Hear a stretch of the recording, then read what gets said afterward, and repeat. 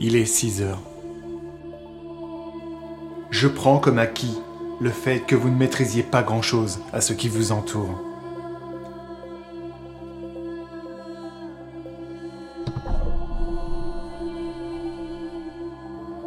Les puissantes magies sont sur le point de s'éteindre et vous ne faites rien.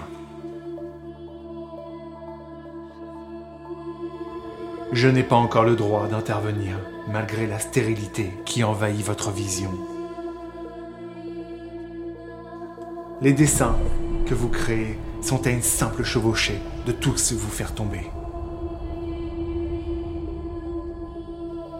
Comment est-il possible que vous ne puissiez voir tout ce que je vois ?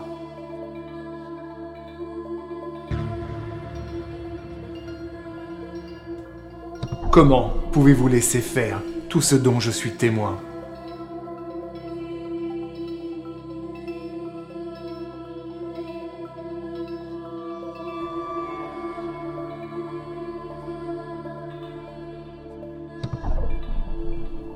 Il est 6 heures et la peine se transforme en colère.